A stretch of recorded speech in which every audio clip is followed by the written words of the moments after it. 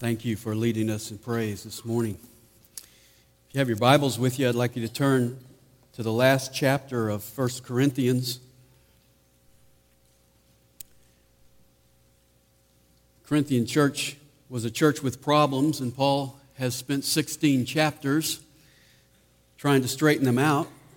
And we have spent, according to my records, about 2.5 years going through 1 Corinthians verse by verse. And this morning we come to the end. Paul is going to close the letter. And he does so by giving 5 commands in chapter 16, verses 13 and 14. This is really the positive side of all the negatives in this book. For 15 chapters, he's been saying, don't do that, stop doing that, quit doing that. Now he says, do this. In fact, if they had just gotten what's contained in these 2 verses, we wouldn't have needed the rest of the book. Now, I want us to, this morning, look at these 5 short commands in these 2 verses. I've listed them in your bulletin. Command number 1 is be alert. Chapter 13, be on the alert. That means wake up, be aware, shake yourself out of your slumber. Obviously, we as Christians need this exhortation because it's given 22 times in the New Testament. We have to be alert. We have to be awake. We have to be aware of what's going on. The Corinthians were not aware. They were not alert. Satan was having a field day in their church, and they were unaware of what was going on. That's why in chapter 5 and verse 6, with immorality in their midst, Paul says, don't you know that a little leaven leavens the whole lump? In chapter 6 and verse 3, when they were having Christians taking Christians to law court and suing each other, he said, why can't you resolve that in your midst? Don't you know that you will judge angels one day? And again, in the context of immorality, in chapter 6 and verse 19, he says, don't you know that your body is the temple of the Holy Spirit? Wake up, be alert. He summed it up in chapter 15 and verse 34, where it literally says, and the King James has it right, awake to righteousness and sin not. I don't know about you, but I need this exhortation. So oftentimes in life, we go through and we're just kind of in a spiritual slumber. We're just sort of half awake. The Bible says we are dead spiritually, but we come to Christ, we have life, and then we kind of fall back into a sleep, a spiritual slumber, where we're not really aware of what's going on spiritually. And so the exhortation in Scripture over and over again is wake up, be alert, be aware, don't slumber. In 1 Peter 5:8, the Bible says, be on the alert, for Satan is like a roaring lion, and he's going around wanting to devour you. In Mark 14:38, Jesus said, watch and pray. Be alert and pray so that you don't enter into temptation. In Matthew 7:15, Jesus said, beware of false teachers. In Ephesians 6:18, Paul says, be alert in prayer. In Matthew 24:42, Jesus says, be on the alert for the Lord's return. Be awake. Don't be like the 5 virgins who were asleep when the Master came. Be alert because Jesus is coming back. We need to watch. We need to be aware. We need to be awake. That's command number 1. Command number 2 is be sturdy. Verse 13, stand firm in the faith. I like people who stand for what they believe, don't you? A lot of people are like chameleons. They change with their surroundings. They blend into the conversation, whatever that conversation may be. They believe whatever is popular at the moment. And unfortunately, that is considered an attribute in our society. People give themselves what I call self-compliments today. They say, I am open-minded. Is that a compliment? Our society applauds you if you float around on every subject like a butterfly that never lands. But if you ever firmly land, you're narrow-minded. You're wise if you're searching and you're seeking and you're on a journey to discovery. But if you ever find truth, you're narrow-minded. That's the atmosphere of our society. And Paul says, I want you to stand firm in the faith. The Corinthians were chameleons. They were blowing around in the breeze. In chapter 3 of 1 Corinthians, he says they were taking human wisdom and giving it an equal place alongside God's revelation. In 1 Corinthians chapter 12 and verse 3, some in their church were actually calling Jesus accursed. In chapter 15 and verse 12, some were saying there's no resurrection and attacking the very heart of the gospel. And so Paul says, be firm, stand fast. And what gives us our stability? What do we stand on? He says, stand firm, notice, in the faith. Now, he doesn't say stand firm in your faith. He says stand firm in the faith. He's not talking about something subjective here. He's talking about something very objective. This is not a reference to your inner belief. It's a reference to the content of the gospel. Whenever you get that phrase, the, or the what is it, a preposition? The in front of faith, he's talking about the content of the truth. Jude uses it that way in verse 3 of his little letter. He says, contend earnestly for the faith which was once for all handed down to the saints. 1 Corinthians 15:1, Paul says, now I make known to you, brethren, the gospel which I preached to you, which also you received, in which also you stand. You stand in the gospel. Philippians 1:27, standing firm in one spirit, with one mind, striving together for the faith of the gospel. The Corinthians needed to stand firm in the faith, and so do we. Because we live in a world where there's a constant attack on the Word of God and on the person of Jesus Christ and on the gospel. When someone says to you, the Bible is just one book, why don't you get out there and read the other books? They all have truth in them. Where do you stand? When someone says, well, Jesus is a wonderful prophet, but there's lots of other prophets, listen to them as well. Where do you stand? When someone says to you, there are many ways to God, the gospel is just one way, Jesus is just one way, where do you stand? You see, the command is that we need to stand on the truth of God's word and not be swayed by this unbelieving world. Third command, be mature. Again in verse 13, act like men. Did you ever hear that when you were young or old? Heard it from my dad. You may hear it from your wife. Act like a man. Be a man. Man up. Grow up. Be mature. The Corinthians were immature.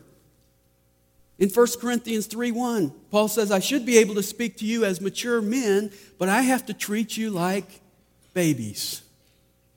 In 1 Corinthians 4:21, he says, am I going to have to come to you with a rod? And am I going to have to come and spank you? 1 Corinthians 14:20, brethren, do not be children in your thinking, yet in evil be babies, but in your thinking be mature. The Corinthians were spiritual babies, and they should have been mature. And so Paul says, act like men, be mature. How do you get mature? Well, in 1 Peter 2:2, we have the formula. No pun intended. It says, like newborn babes, long for the pure milk of the word, that by it you may grow in respect to salvation. Maturity comes from feeding on and applying the Word of God and then exercising yourself spiritually as you do those things which the Word tells you to do. Be mature.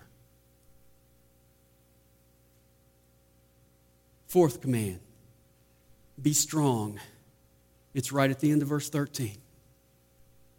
And I want to point out that in the Greek language, this is a passive verb. Literally, it should read, be strengthened, because you really can't be strong on your own. That's why Ephesians 6:10 says, be strong in the Lord. Now, the Corinthians thought they were strong. That's why Paul was continually telling them they were puffed up. You're not built up. You are puffed up. And he warns them in 1 Corinthians 10:12, let him who thinks that he stands take heed lest he falls. They thought they were strong, but they weren't. And so Paul says, be strong or be strengthened. 2 steps to that. Number 1, you have to realize you're weak. To be strong, you have to acknowledge that you're weak.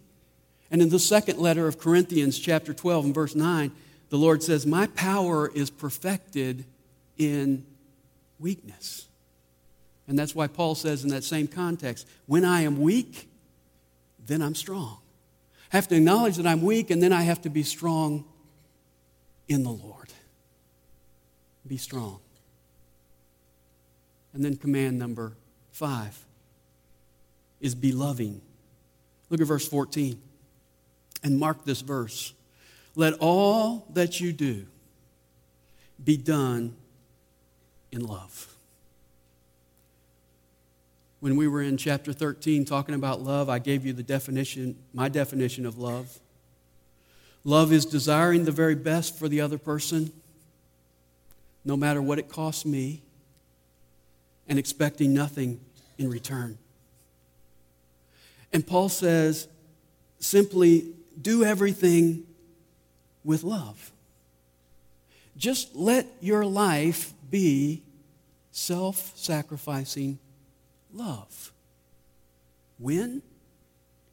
In all that you do. I mean, you go back through this book, all the problems in this book would be resolved if they had just done what this one verse says. Because in chapters 1 to 3, they had divisions in the church. Some were saying, I have Paul, others, I have Apollos, others, I have Cephas. They had divided themselves up into little cliques within the church. Love would have resolved that. Chapter 5, they had immorality. They thought lust was love. Chapter 6, they were suing each other. Chapter 7, marriage partners were depriving each other and leaving each other. Chapter 8, stronger brothers were running roughshod over weaker brothers. Chapter 11, they had what they called a love feast in which they were totally selfish with their food and getting drunk. Chapters 12 to 14, they had an open service and people were standing up and talking over each other in that context because they were so rude. And the key to it all is love. And that's why the highlight of this whole book is what? Chapter 13. The love chapter. If everyone would apply this one verse, chapter 16, verse 14, we would have very few problems. Just do everything with love. So there are the 5 commands. Be alert, be sturdy, be mature, be strong, be loving. You say you got a few verses left. Okay. If you look at these verses on the surface, looks like a bunch of admonitions and hi, how are yous? And sometimes I think we skim over passages like this, just like I know you do with genealogies.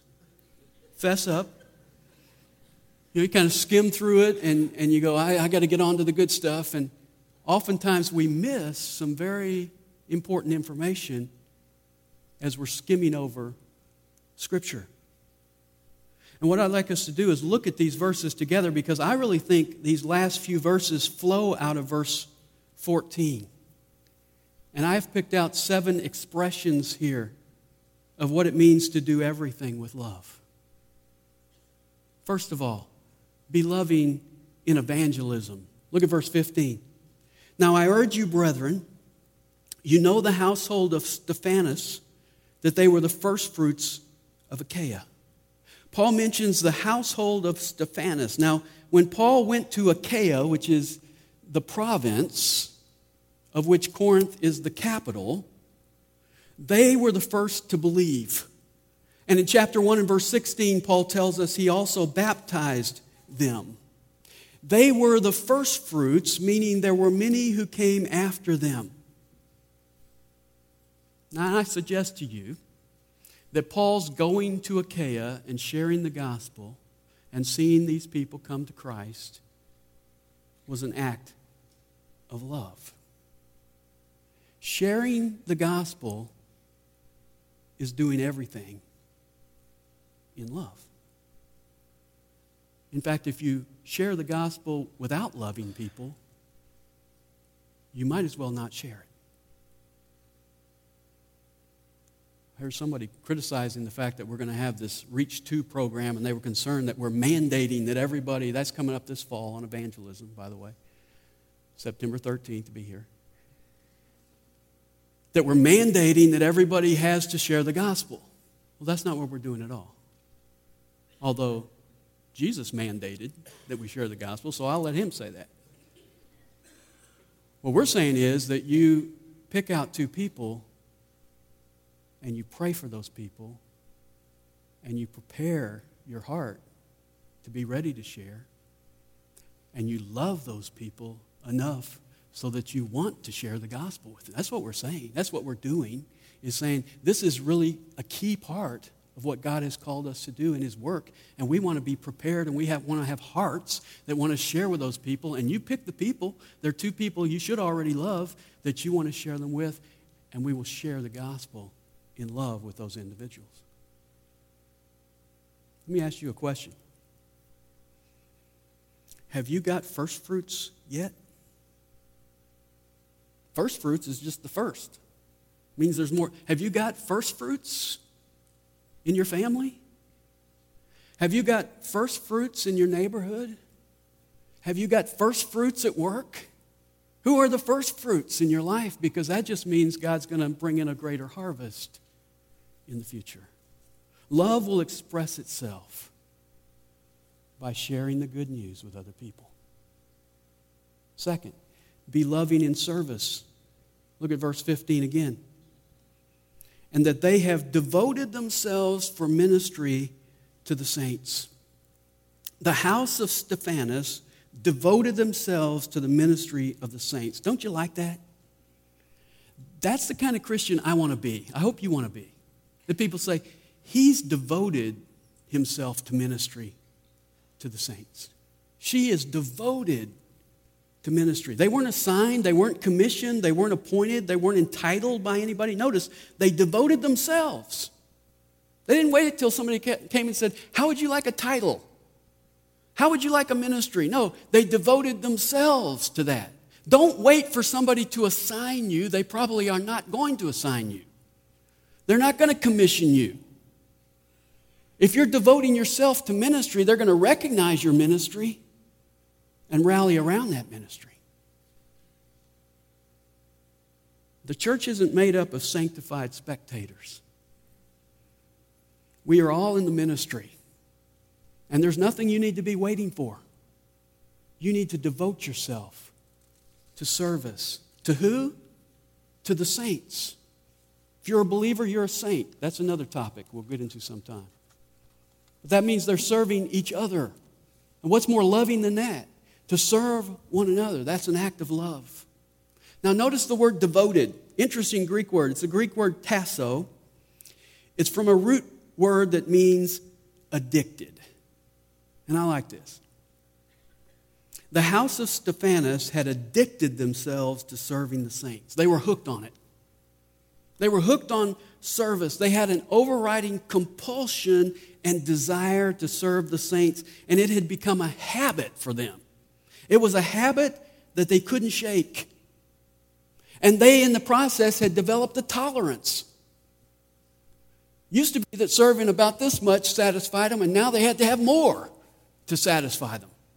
They were addicted, and they had developed a dependence on serving the saints. If they didn't serve the saints, they went through service withdrawal. They were addicted.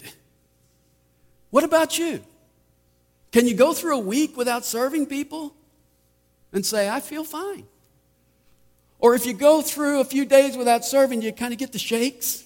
I got to serve somebody because I'm addicted. I'm devoted to serving the saints.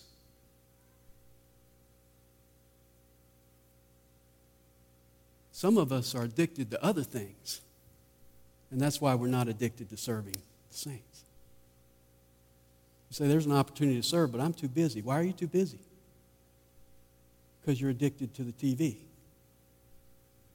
Or you're addicted to your possessions, or you're addicted to your toys, or your possessions, or your activities, or your plans, and you have to put aside those habits and break those habits and those addictions in order to say, I am addicted to serving other people. That was true of the house of Stephanas, and that's what doing all things in love looks like. Third, be loving in submission. Verse 16, that you also be in submission to such men and to everyone who helps in the work and labors. The word submit means to get under. Servants set the pace, and we need to get under their example. We need to submit ourselves to them, which is an expression of love. That's a great principle. We are not a group of people trying to get on top of each other.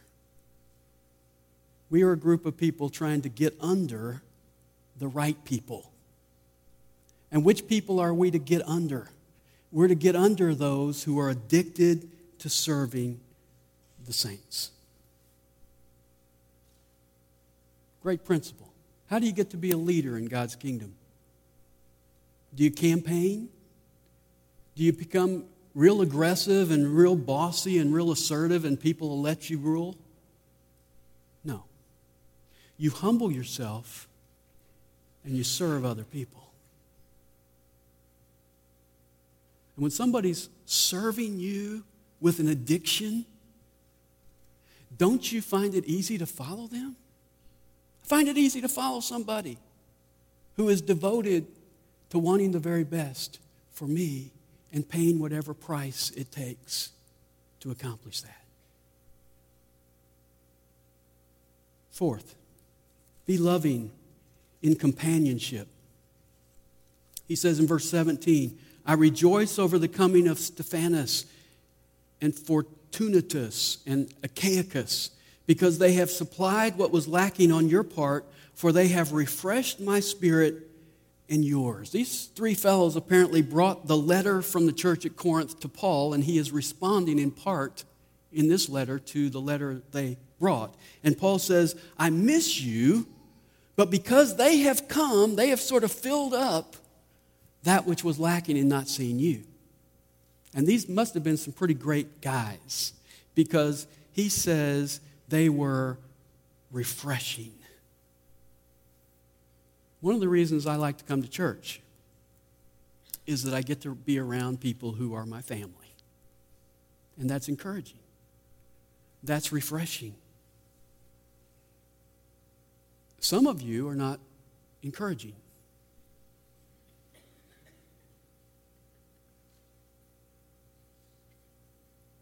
That's because all you talk about is your problems and yourself. Let me give you a hint. That's why people walk around you. Don't you want to be refreshing? Even if you have problems, even if I'm struggling, I can still be refreshing to other people. Kind of like prayer meetings. Sometimes our small groups get together and we have a prayer meeting. Somebody says, I know it's not a prayer, but it's a praise. Can I share it? What are you, nuts? Trying to encourage us? What are you?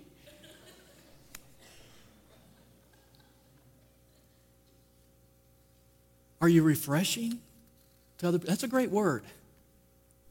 When other people come around and they leave you, do they go away refreshed by their time? You may share your needs with them. That's okay. But do they go away refreshed? Kind of like they just got a cool drink of water on a hot day? Kind of like a cool breeze when they run into you?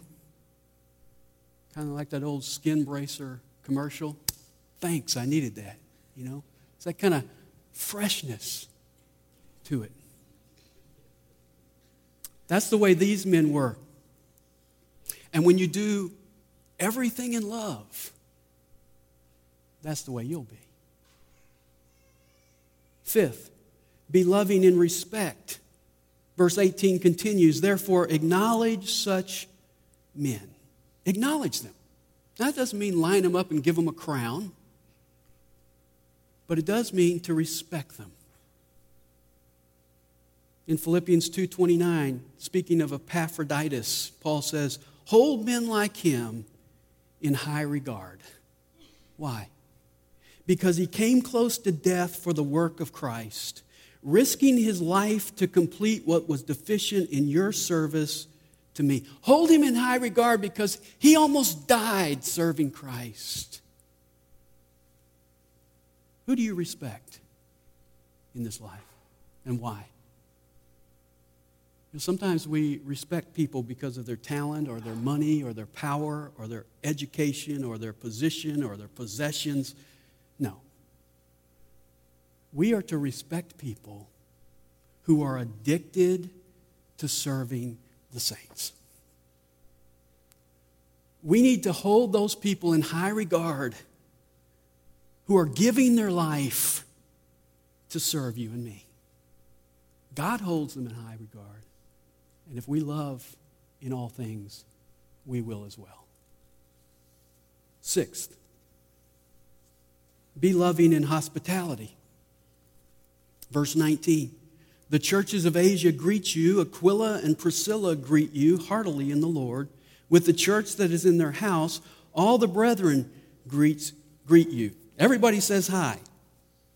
Now I want you to notice something. Here's a church saying hi to another church. I hope we haven't lost that today. I hope we can be recognized as a church that supports and affirms and accepts and loves and encourages other churches who are preaching the truth of God. Here's a church saying, we love you and send our greetings to you. Now, on a more personal application, Aquila and Priscilla had a church in their house. That's hospitality. How'd you like to have us meeting at your house every week? See, their house was open to other Christians. Is your house and home an open, transparent, loving haven for brothers and sisters in Christ? That's hospitality. And this is important to God. In 1 Timothy 3:2, one of the qualifications of an elder is that he be hospitable.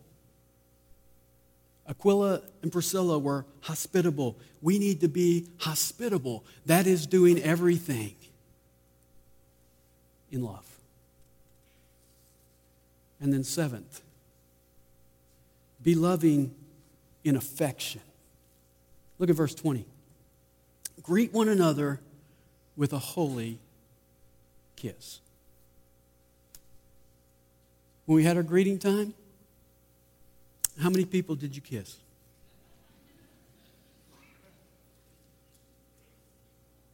You say, well, that's just a cultural thing.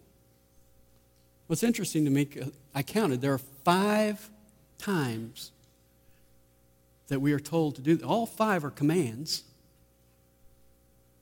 It says, greet one another with a holy kiss. You say, well, that could be abused. Well, that's why the emphasis is on holy. Holy kiss. But I think in our society today, I don't think the problem is that I'm worried about too much affection. I think typically we have too little affection. And it was a custom in that day. When they met somebody, they would hug that person and they would kiss them on the cheek, often both cheeks. In our society, I think because we enjoy our space and our isolation, what do? Hello.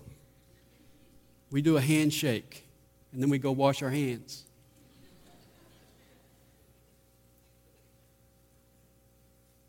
However you apply this verse, I think it's important that we express our affection.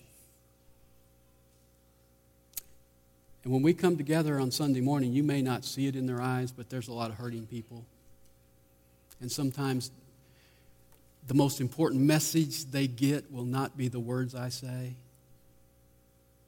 They will be a hand on the shoulder, a hug from you.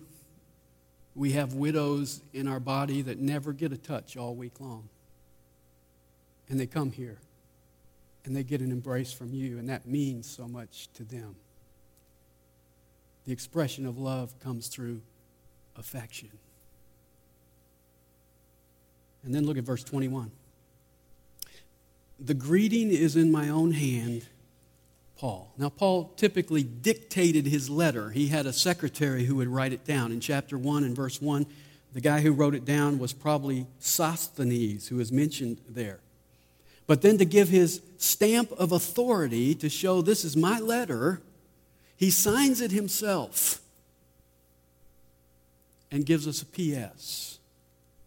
And notice the P.S., verse 22. If anyone does not love the Lord, he is to be accursed. Maranatha. Where does love start? Love starts with loving the Lord. We typically focus on, do you believe? Paul is asking a synonymous question. Do you love the Lord? Because you won't love the Lord unless you believe. And loving the Lord is really the defining evidence of those who are in the family of God. And I like the fact that he uses the word, when he says the word love, he doesn't use the word agape here. He uses the word phileo, which is brotherly love, which is strong affection. It's the word Peter used in John 21 when Jesus was with him on the bank of the lake, and Jesus said, do you agape me? And Peter said, yeah, I phileo you. Do you love me? I like you a lot. Do you love me? I like you a lot. And then Jesus came down and said, do you like me a lot? And Peter was grieved and he said, yes, Lord, I like you a lot. Paul is saying, if you're truly in the family of God, you may not even be able to say, I agape you, Lord, but you can say, I like you a lot. I love you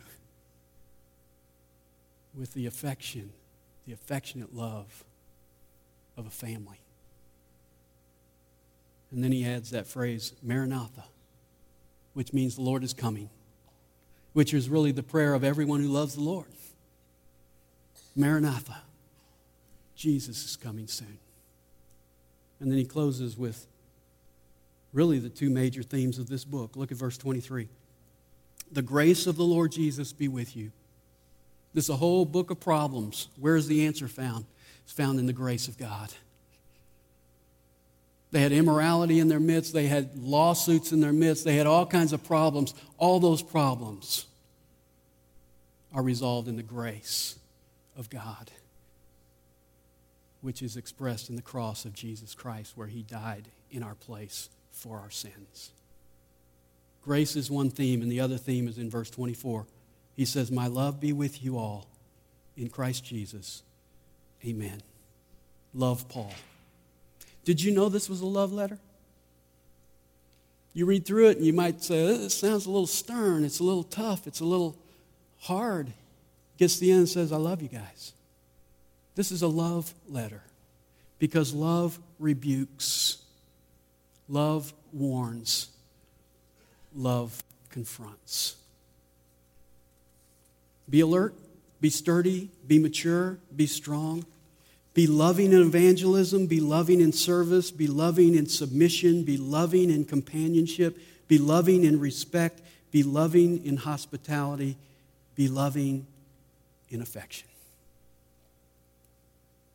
Praise team is going to come back and we're going to have a baptism as well. But as we stand and close, I'm going to ask you to listen to what the Lord may be saying to you today out of this passage and where you need to apply it to your own heart. Maybe you need to take that first exhortation and wake up today to the reality of what God is doing in this world and in your life. Let's take that challenge as we close our service by praising Him together. Let's stand as we close.